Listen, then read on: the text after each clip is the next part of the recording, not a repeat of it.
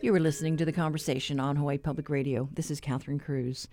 The U.S. House has officially passed a continuing resolution to keep the federal government operating, but the bill also contains hundreds of millions of dollars for dealing with our Red Hill water crisis, which includes money for defueling the bulk fuel storage facility. We talked to Representative Ed Case yesterday afternoon following that House vote and the rare inclusion of emergency funds to address our Red Hill emergency. It is a total of $403 million. The $100 million is specific to implementing the state's emergency order to defuel. The $250 million is for basically the current efforts to clean up Red Hill and get people back in their homes, and then the $53 million is really part of the Navy's current efforts, but it just comes from a different bucket. So, bottom line is. The bill itself is coming out of the House. It passed today. The total is $403 million, and of which $100 million is specific to defueling. So while you can earmark the money, if the military is foot dragging on defueling, what do we do? Well, first of all, the military is not foot dragging at the moment, as far as I can tell. But second, the military is under direct legal orders from the National Defense Authorization Act that we passed in November to identify alternatives to Red Hill, including alternatives outside of Hawaii. So they're under legal direction to do so, and I don't think they're going to ignore that. I think also, obviously, we have a number of remedies in Congress that we can pursue if they do, in fact, foot drag. We just got an email from David Hinken from Earthjustice, and they are asking the Department of Health to reject the submittals that the Navy just sent over. They've identified a contractor, which Earthjustice says has not gotten the okay from DOH to be awarded the contract, and that there are just some deficiencies in what they submitted. So they believe that the military is slow-walking, the efforts to comply with the order. Well, I mean, obviously I'm going to defer to the Department of Health on whether they think that's correct or not, and Earthjustice is fully entitled to make that argument, and I take it very, very seriously. But I'm not down at that level of detail to determine whether there's merit to that statement or whether the Department of Health has or hasn't reviewed it or approved it. So, that's a matter for the Department of Health and the Environmental Protection Agency, of course. They are in charge of implementing the governor's order. The congressional delegation is in full lockstep with the governor on that order. As you know, we've taken a very strong position on the Navy appealing that order. And our focus right now is on stabilizing the current situation, getting people back into their homes, returning the water to safe drinking status, and implementing that order. And so, those are the issues and the steps that I'm focused on right now. And I believe we're expecting something from the health department, either an up or down on the data that the military provided last week on the the flushing and the sampling that they're doing in those neighborhoods. I know the delegation early on had wanted the governor to ask President Biden to declare an emergency over this water situation. And I think if Senator Schatz has come out again, but I don't know. Where do you stand on that? Well, we appropriated $403 million today, immediate appropriation. So, we're moving in the same direction as what an emergency declaration would involve. It is a crisis. It is an emergency. Congress is treating it that way. The Department of Health is. The Environmental Protection Agency is. So from my perspective, if there is a real need for the president to declare a national emergency, which would effectively trigger the same things that we're already doing, then I would be on board with that, of course. But, events are moving very, very fast on Red Hill, and what may have been necessary or advised a couple of weeks ago, we either don't need anymore, or we've gone in a different direction. But at this point, you're solidly behind the move to defuel those tanks. We're in full support of the state direction, and in full support of the state's legal right to do so, and in full support of the state's administration of the order. And that's who I'm listening to right now for the facts and the opinion as to whether the Navy is in fact and the overall military is in fact complying with its obligations under the emergency order, as well as its obligations on a broader level. And to be clear, so do you support retiring this facility, or would you entertain them using it at a later date if whatever repairs or maintenance needs to be done is completed?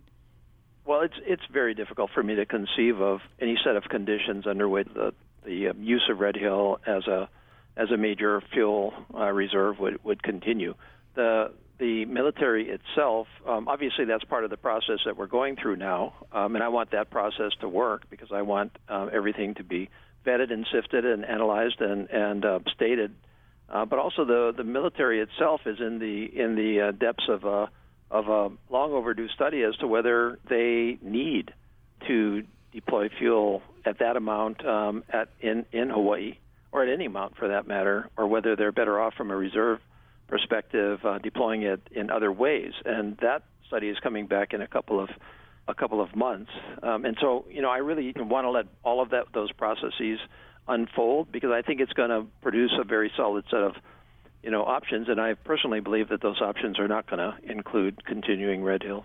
I think the House passage today of the $403 million is really a testament to the urgency that my colleagues in Congress attached to the crisis that we're facing. I mean, it is very unusual for the bill that we passed to have additional funding added, provided for anything. In fact, this additional funding was the only funding addition in this particular resolution, which was basically only to continue federal funding at its current level for a couple of weeks until we hopefully get our FY22 appropriations bill done. So I think one thing that is not fully appreciated is how unusual this appropriation is and what that actually means from the perspective of Congress's focus on Red Hill. I had colleagues that got up and spoke beside me on the floor today, including the chair of the Defense Appropriations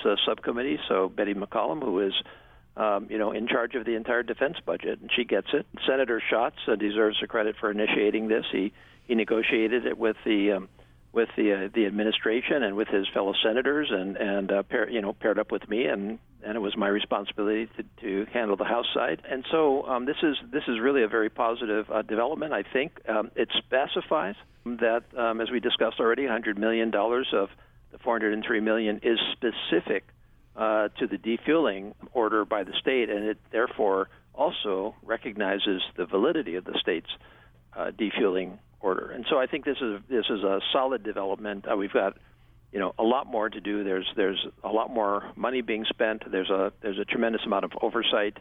At the same time today, while this was on the floor, my House Appropriations Committee subcommittee on military construction held a informational briefing that I participated in, and we addressed the crisis and the solutions from a facilities perspective, from a military construction perspective. So there's a lot of activity going on in Congress right now in Red Hill.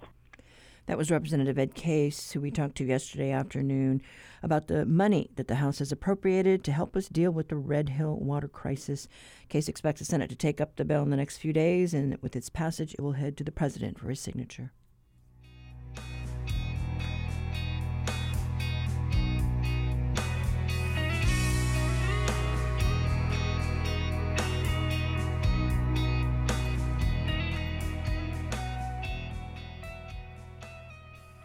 As we just heard, Earthjustice and the Sierra Club are calling on the state health department to reject the military's work plan report that was filed last week. We talked to Earthjustice attorney David Henkin yesterday about his concerns. The emergency order requires Department of Health approval of any contractors who are going to be doing this assessment. Our understanding is that the Navy didn't bother to get departmental approval of the folks that they hired to do these assessments. So that's number one. They should not have been going ahead with people who are not approved. And then number two, the Navy's clear focus is on trying to prove that this facility is safe enough to continue operating, rather than what the emergency order focuses on, which is how can we quickly and safely defuel the facility. I mean, we can debate as long as the Navy likes whether it should ever be allowed to use this facility in some form in the future after the threat to our water supply is removed. But the Navy is slow walking its assessment of what needs to be done for defueling and prioritizing its efforts to basically redo a risk assessment that it's already done that proves that the facility is not safe. And again, you don't even need a risk assessment. All you need to know is that through a combination of operator error and somewhat mysterious design and who knows what, 14,000 gallons of contaminated water and fuel were able to deprive almost 10% of this island's population of safe drinking water in their homes, and that's a condition that persists to this day. And we should not be standing for that, and the department shouldn't stand for that. These work plans are not focusing as their primary priority getting the fuel out of the Red Hill tanks as quickly as possible. Instead, if you look at the implementation schedule, if you look at the just number of pages devoted to different tasks, this is all about the Navy trying to explain why the facility is safe and can be made safe and operational without ever defueling. And that, that's why we had an administrative hearing. That's why we had hours and hours of testimony and hundreds of thousands of pages of documents. That's done for purposes of compliance with the emergency order. Now, of course, the Navy's appealing that in court. They're free to do that, but those appeals did not change the fact that the emergency order is in full force and effect, and we're calling on the department to disapprove the submittals, because if they don't disapprove the submittals, the Navy's later going to say our course of action was acceptable to the department, and it absolutely should not be. It focuses on the wrong questions, it makes unsupported assumptions, and most importantly, it does not prioritize the prompt defueling, which is the only way that we're going to feel safe that our water supply will not be contaminated. And members of our congressional delegation are working to try and get money appropriated to deal with this, to do the defueling, and to make right with those families that are deprived of drinking water. Absolutely, and we applaud the congressional delegation for doing that. It is extraordinary. The legislation that's being passed is just a continuing appropriation. It's for the rest of the country. They're just trying to keep money in the pipeline for business as usual, and that our delegation was able to get a specific additional appropriation to deal with this crisis. I think is to their credit, and also I think reflects the will of Congress that the Navy deal with this situation and deal with the situation by defueling, not fighting in court. Again, we don't want the Navy to be able to rhetorically say that the department was on board with their approach. And again, their approach ignores the urgency of getting fuel out of these tanks and instead tries to redo a risk assessment that was already done. Back in 2018, the Navy did a risk assessment, and its contractor then concluded that the risk of a spill of up to 30,000 gallons in any given year is, 27%. The risk in 5 years is 81%. The risk in 10 years is over 96%. The risk in 20 years is basically 100%. These are analyses that have already been done, and, the Navy shouldn't be wasting everyone's time redoing its defense of this facility that has already poisoned our aquifer. It's time to get fuel out of the tanks. It's time to protect our aquifer. And again, they can do their analyses and make their arguments later when we're all safe, not now. We want the department to reject this and very clearly tell the Navy, you need to focus on defueling. That's your job number one. What do you make of the EPA's decision to inspect the facility? We welcome the EPA's. I would like to see the EPA more active on this issue. I don't think it's consistent with this administration's positions on protecting the environment for them not to take a more active role. And frankly, at the end of the day, if some foreign power or homegrown terrorist group had poisoned our water supply, we would expect our Navy to come quickly and swiftly to our defense. But they're the ones who are threatening us. And they're supposed to be protecting us, and that's just it's got everything turned upside down. The Biden administration needs to step up and tell the Navy it's time to protect the people of Oahu.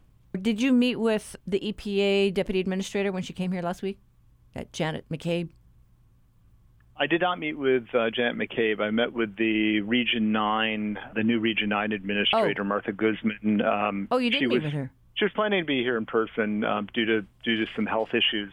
We ended up doing it remotely over Zoom, and you can believe that she heard an earful from not only Earthjustice, but all of the various other community groups that were on that. At the time that I spoke to her, I think she had been on the job for a few weeks, and she made it clear that Red Hill was occupying the vast majority of her time. I can't imagine a scenario in the states under her purview that is more urgent than making sure that an island of nearly 1 million people has safe drinking water. And again, that should be the Navy's concern as well.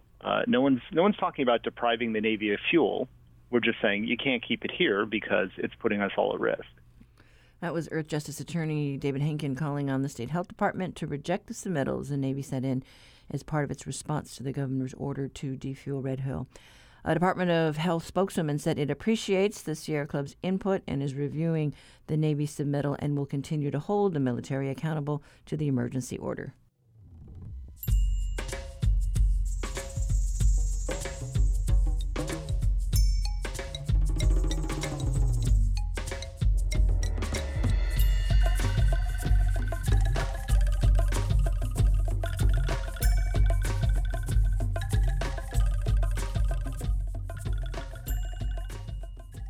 Support for HPR comes from Food Start by Chef Jeremy in Honolulu, offering prepared foods to go on Saturdays using fresh ingredients from their Waimanalo farm.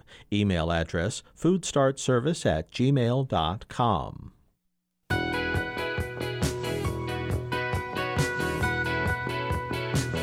I'm Bert Lum. Today on Bite Marks Cafe, we'll catch up with the new executive director of the TRUE Initiative, or Technology Readiness User Evaluation. We'll find out how TRUE is also working with Climb High to develop the next generation information technology workforce. That's today at 6:30 p.m. on Bite Marks Cafe.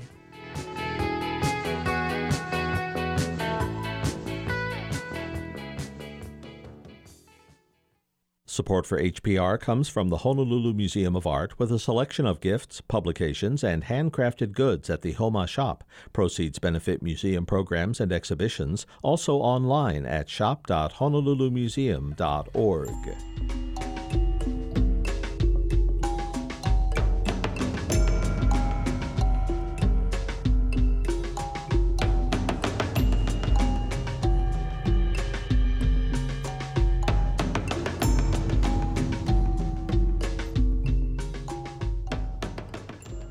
We continue the conversation about Red Hill on today's Reality Check. Honolulu Civil Beats reporter Christina Jedra on the line today. Good morning. Good morning. Good to be here. Yeah, so you have a story with the revelation that security cameras at Red Hill were inoperable for about a year. That's amazing. That's right. So Congressman Keaukaha held a Facebook Live event last night, and he told viewers that when he visited Red Hill amid this water contamination crisis, he asked about security cameras, and he asked to see the footage specifically of the 2 leaks last year that are suspected of causing the water contamination. And Navy officials told him that the cameras weren't working, that they couldn't show him any footage. And so he asked again through an official request, and the Navy answered in an official response that in January 2021, so about a year ago, a contractor severed a cable that provided power to the majority of the closed-circuit cameras in the Red Hill facility, and that includes those that would have recorded the leaks in May and November of last year. So we don't have any footage of the incidents that supposedly caused this contamination. Wow. And that could really help shed some light as to what caused this. So what was Keaukaha's reaction when he heard that? He seemed pretty flabbergasted, disappointed to say the least. He also said he finds it almost unbelievable, perhaps literally, but he said, that's the answer the Navy gave. So he said you kind of have to take them at their word.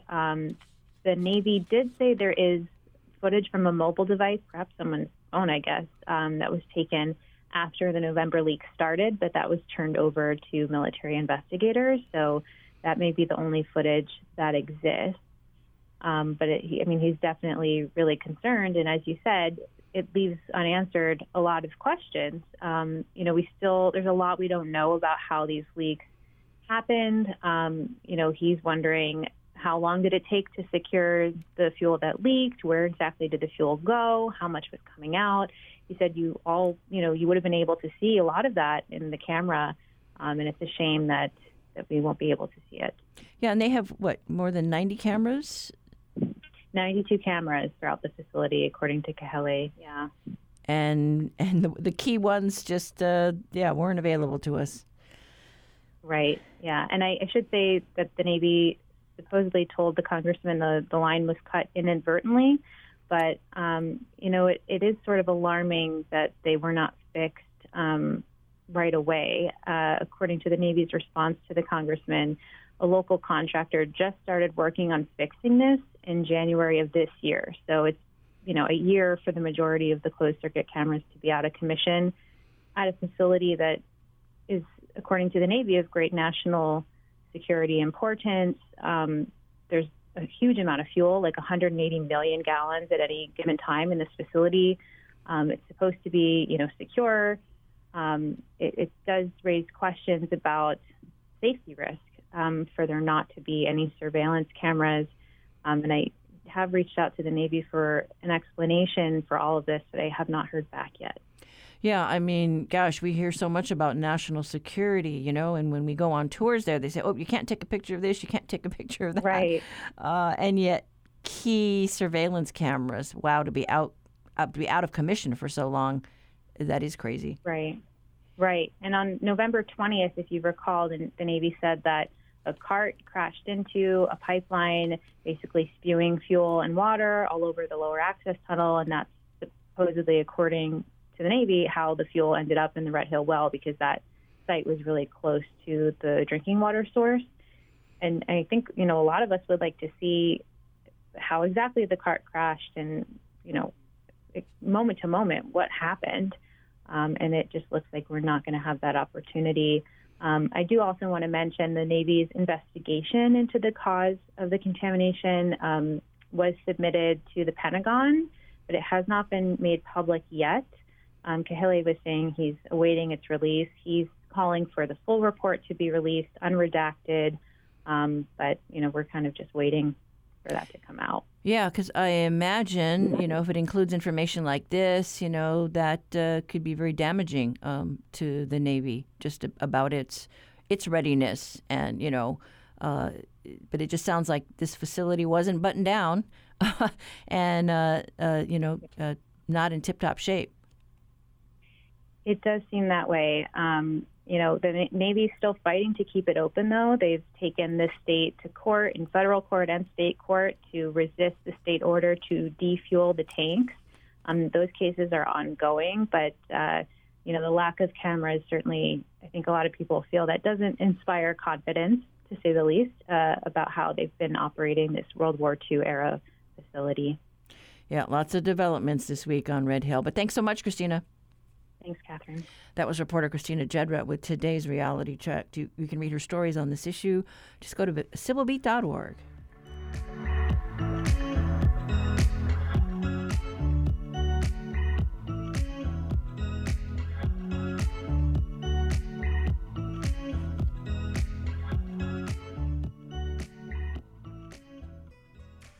This is The Conversation on statewide member-supported Hawaii Public Radio, and it's Backyard Quiz time.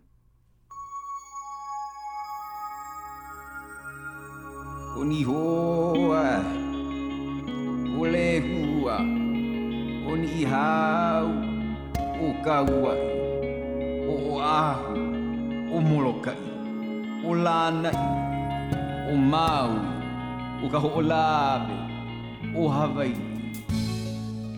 Today on our Backyard Quiz, we are taking a trip back to Oahu circa 1890 to check out some prime real estate. In the heart of Waikiki, you'll find a grand country estate known as Ainahau, or the land of the Hau tree. This 10-acre estate was a gift to Princess Kaiulani from her godmother, Princess Ruth Ke'ilikolani. Princess Kaiulani's Scottish father, Archibald Cleghorn, built a 2-story home on the Waikiki land. At first, it was used only as an estate, but the family loved it so much it soon became their full-time residence. The family furnished the home with the finest brocade chairs, gold and glass cabinets, and even 2 grand pianos. But the real jewels were in the garden, where Cleghorn planted flowers and trees from all over the world. In fact, Idaho was the first place that you could find one particular tree that now dots the streets of Hawaii. So for today's backyard quiz, we want to know what type of tree found among the Idaho State's imported plants and flowers was the first of its kind in Hawaii. Call 808-941-3689 or 877-941-3689 if you know the answer. The first one to get it right gets a reusable tote bag that tells people you got it right.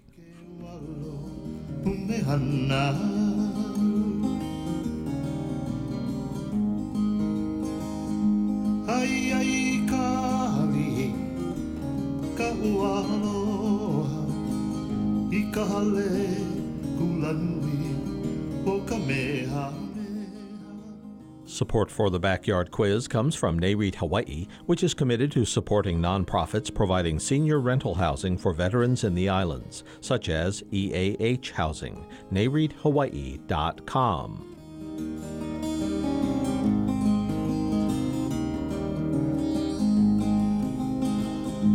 Me ole I aloha kahimana au mahope ho'i au oku aloha.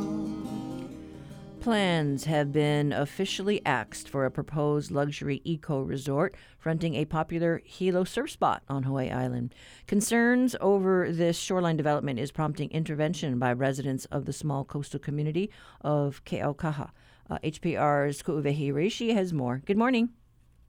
Good morning, Catherine. As you mentioned just last week, the California-based landowner, an individual named Rose Chung, of this shoreline parcel there in Keaukaha, officially rescinded her permit application for what was described in the application as a 36-unit luxury eco resort fronting the popular local beach spot known as Chalk.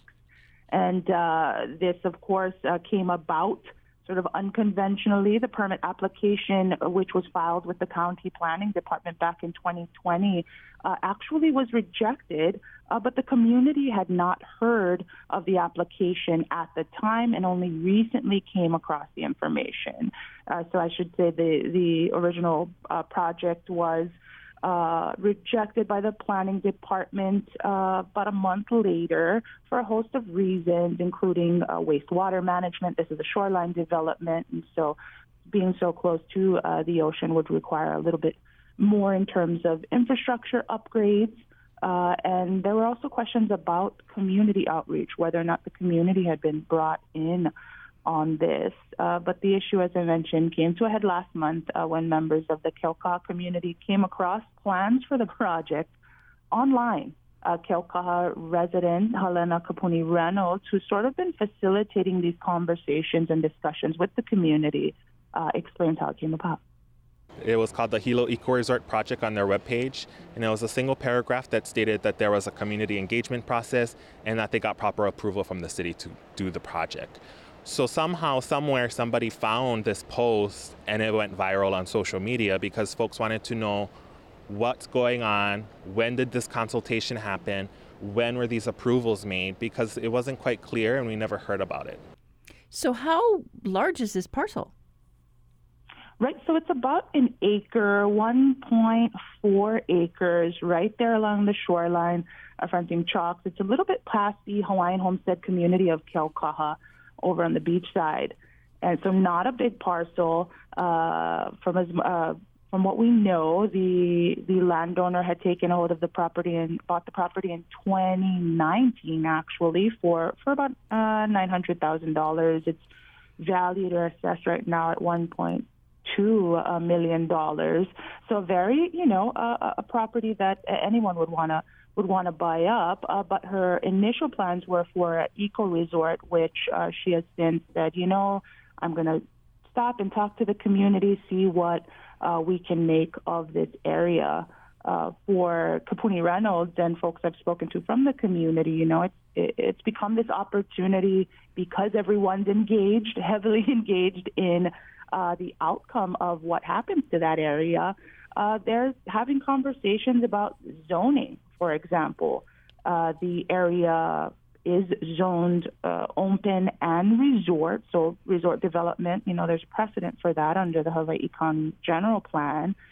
But a bit of digging done by the community showed a 1975 Hilo Community Development Plan where concerns were raised about having this area zoned resort and perhaps should be changed to single and multifamily residential.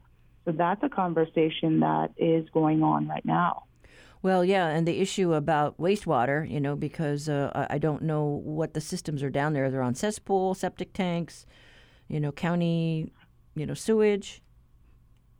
Yes, so the county sewage is nearby, but this particular property does not have the infrastructure for that. So any development would require those upgrades and construction, subterranean construction. So that was part of sort of the feedback that the initial project had received from the planning department.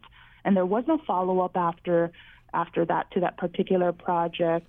Newly hired consultants for the landowner have said that resort is not something that we want to pursue at this time, but that a future project will definitely need to include feedback from the community. Well, do we know if the owner can't build the 36-unit resort? I don't know. Will she try and sell it?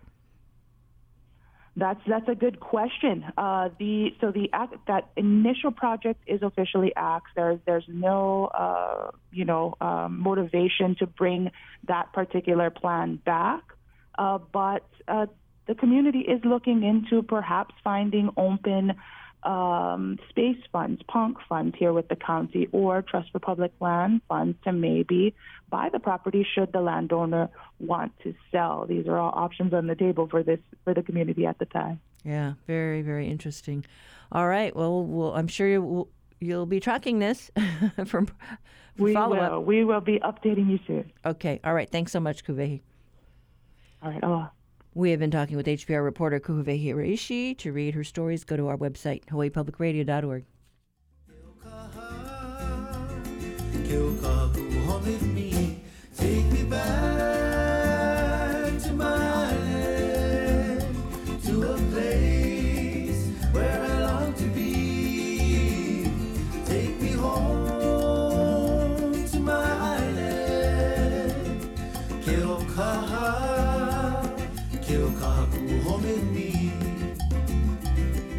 Though I've been away for a long, long time, far across the deep blue sea, never realized and understood just what the city life. You are listening to The Conversation here on Hawaii Public Radio, and we have got a chittering chorus of shorebirds thanks to the Cornell Lab of Ornithology. University of Hawaii at Hilo professor Patrick Hart introduces us to the sanderling.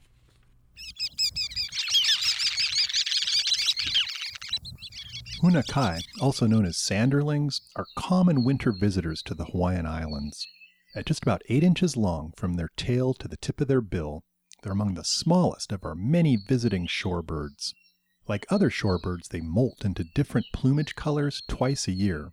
In their winter, or non-breeding plumage, which is the one we typically see, they have mostly bright white heads and bellies, jet black bills, and grayish plumage on their backs. Then, during the breeding season, the plumage of both sexes changes to a more reddish-brown on their heads and backs. In Hawaii, hunakai can often be found on sandy shores, running back and forth between receding waves, searching for crabs and worms that live in the wet sand between the tides. They can sometimes also be found in rocky tide pool areas and around mudflats in mixed flocks with other shorebird species. You can listen for a twittering series of soft, squeaky wick-wick calls.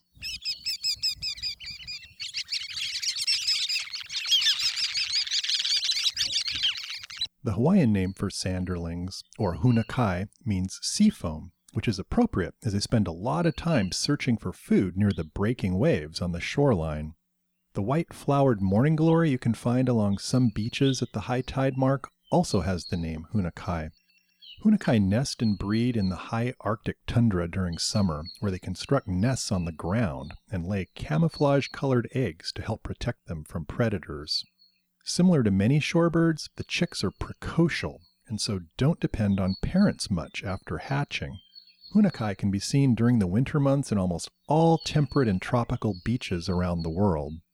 Our birds arrive by late July or early August, after making the long non-stop flight across the Pacific that can take them 3 days or more. For Hawaii Public Radio, this is Patrick Hart from the UH Hilo Department of Biology. Support for Manu Minute comes from Dr. Mike and Sharon Scott for the Friends of Hakalau Forest National Wildlife Refuge, devoted to protecting endangered birds and plants on Hawaii Island. More about helping at friendsofhakalauforest.org.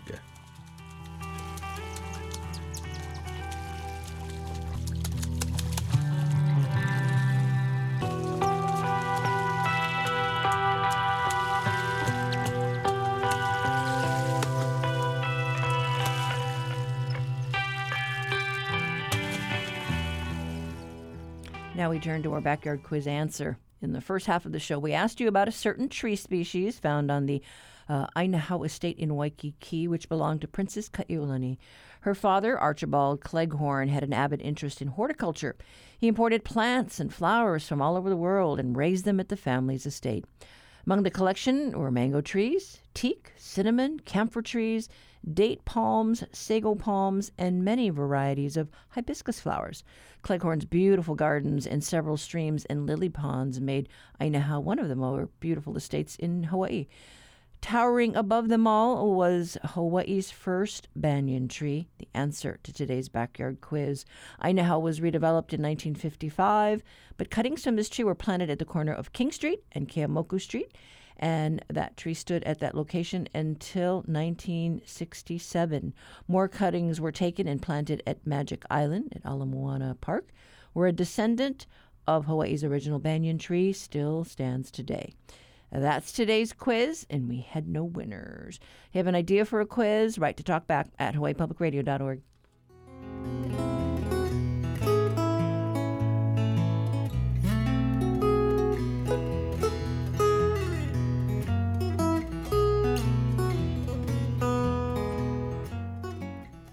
You know, in recent weeks, we've been hearing a lot about the history of Kalaupapa, the settlement where thousands of those with Hansen's disease or leprosy were sent decades ago.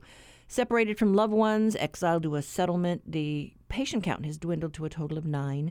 They were just 5 residing on Molokai. The other 4 are said to be on Oahu. There will be a time when there are no longer any living patients, which presents the question of what will happen to Kalaupapa when we can say, then there were none. Well, the National Park Service recently released a general plan that begins addressing just that. A new park superintendent just arrived 4.5 months ago.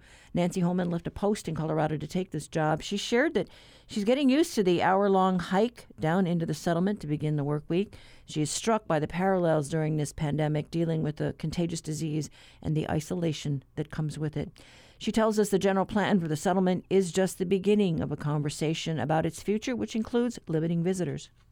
We're still very much in, COVID protocols and mitigation here. And a lot of those same factors are in place and are really impacting the way people live and work in this space. That idea of sort of fear of the unknown, how a disease is spread, the impacts of disease on society, how information moves around, right? I think about that spread of the rumor mill, things that we just don't know yet, and how that impacts, what's happening.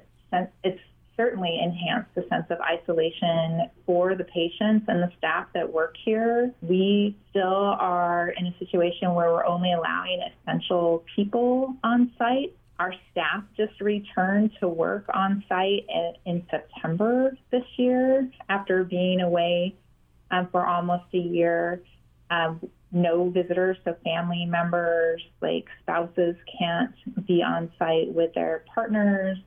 I think there's a lot of, that sense of thinking about that general management plan process and that kind of how I think people were left in the end of that 10-year process, a very long process, sort of questioning, right? There's still this level of distrust, sort of big scale in society and small scale here, like, will the government, take care of our interests in this site, right? So I think there's no good answer to any of that other than the impacts are here. And I think it has a real opportunity for all of us to really think through the significance of this site for the patients that spent their lives here and are still here with us, but also for the people that will take care of the site into the future too. What sort of level of understanding and who are those individuals that will, make that sacrifice of isolation to be here, take care of a place they care very, very much about,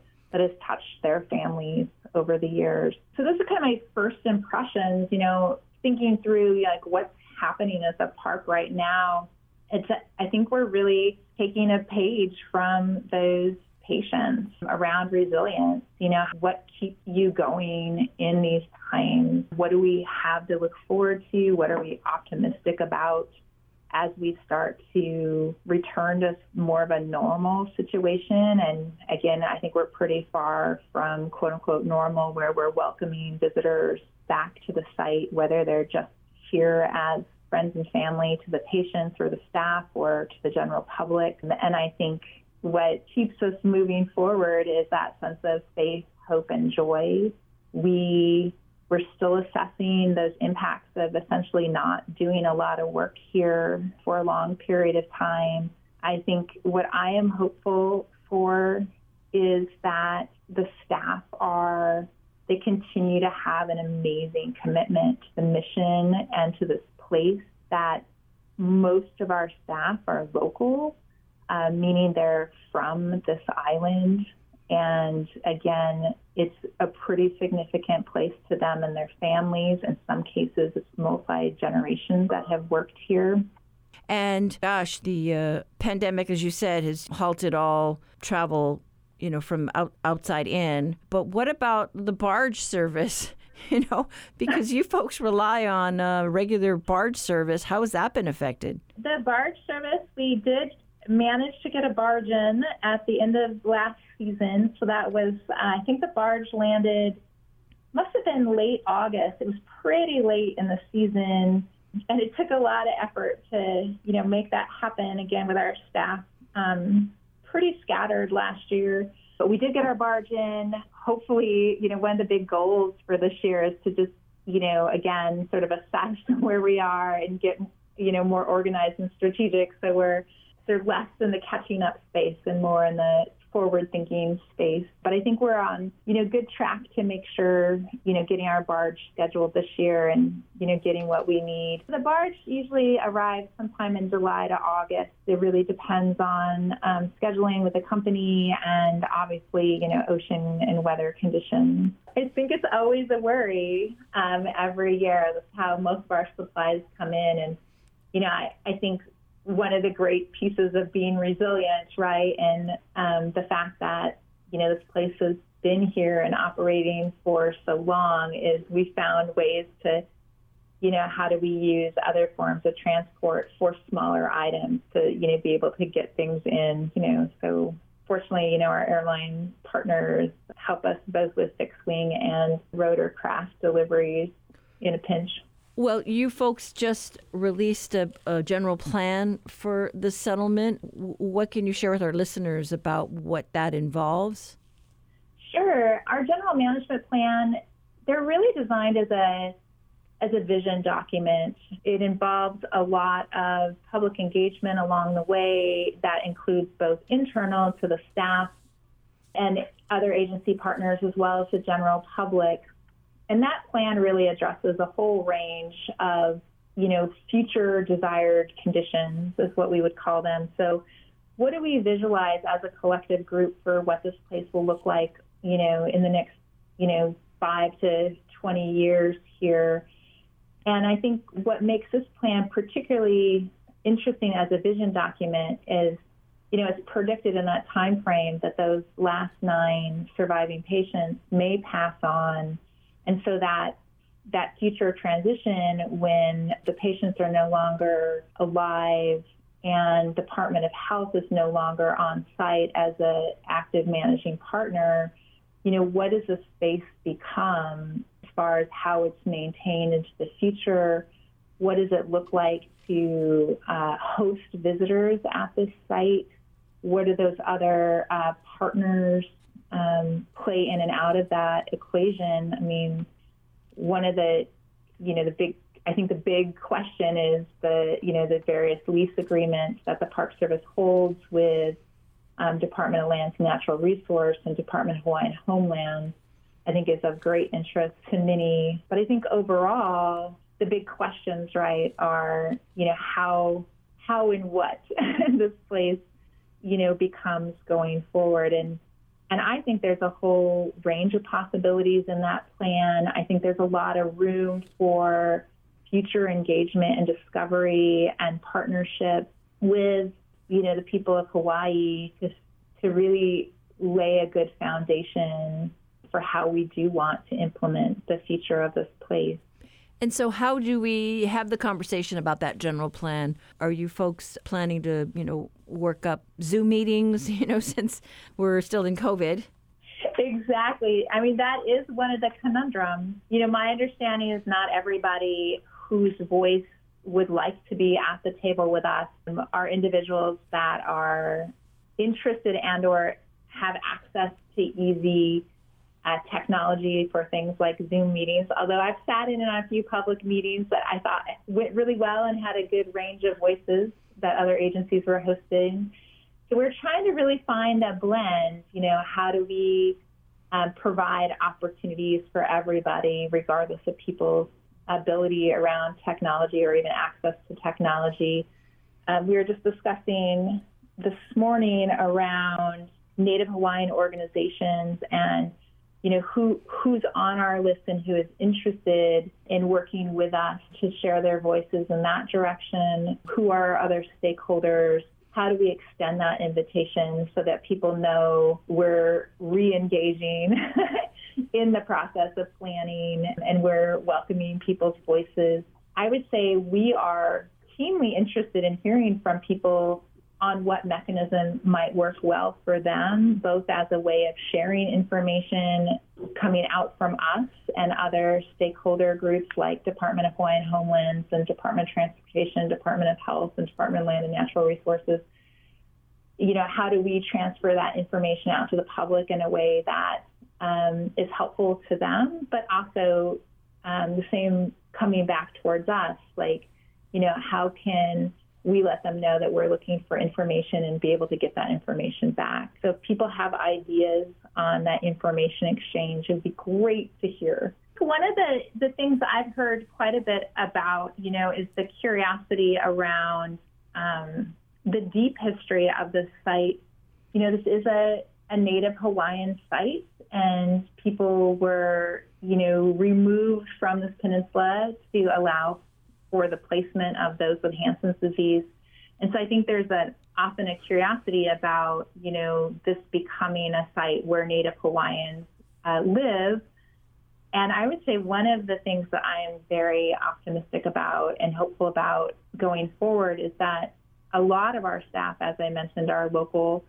A lot of our staff are Native Hawaiian, and so they're living and working here for this place and really have a voice in how this place is managed and taken care of into the future. And I think not a lot of sites can always say that, and I think that's a really great asset that this park has going forward.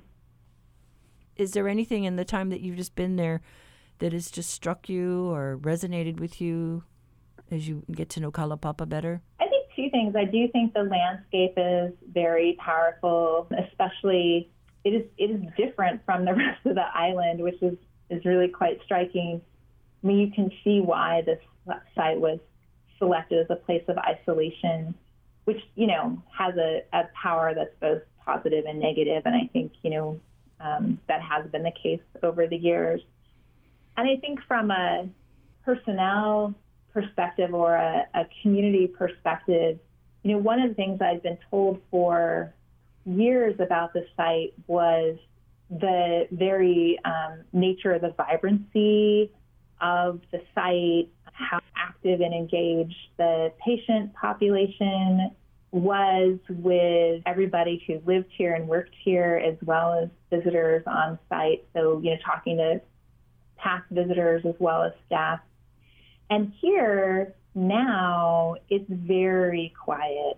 And, part of that is all those COVID mitigations. Part of it is that there are so few patients left. And I think, for me, the big quandary is going to be, how do we find that way in which people can remember the people that were here and that sense of vibrancy even now, let alone when they're gone in the future, because that was such a big part of this place, were the people and still are the people, but it's already quiet. Quiet, pandemic quiet at Kalaupapa that hopefully will help us guide its future. That was Nancy Holman, the new National Park Superintendent of Kalaupapa. The Park Service is in the process of revamping its website for Kalaupapa and expects to have the general plan, and more information about the outreach process included so that more people can engage in the conversation about the future of Kalaupapa.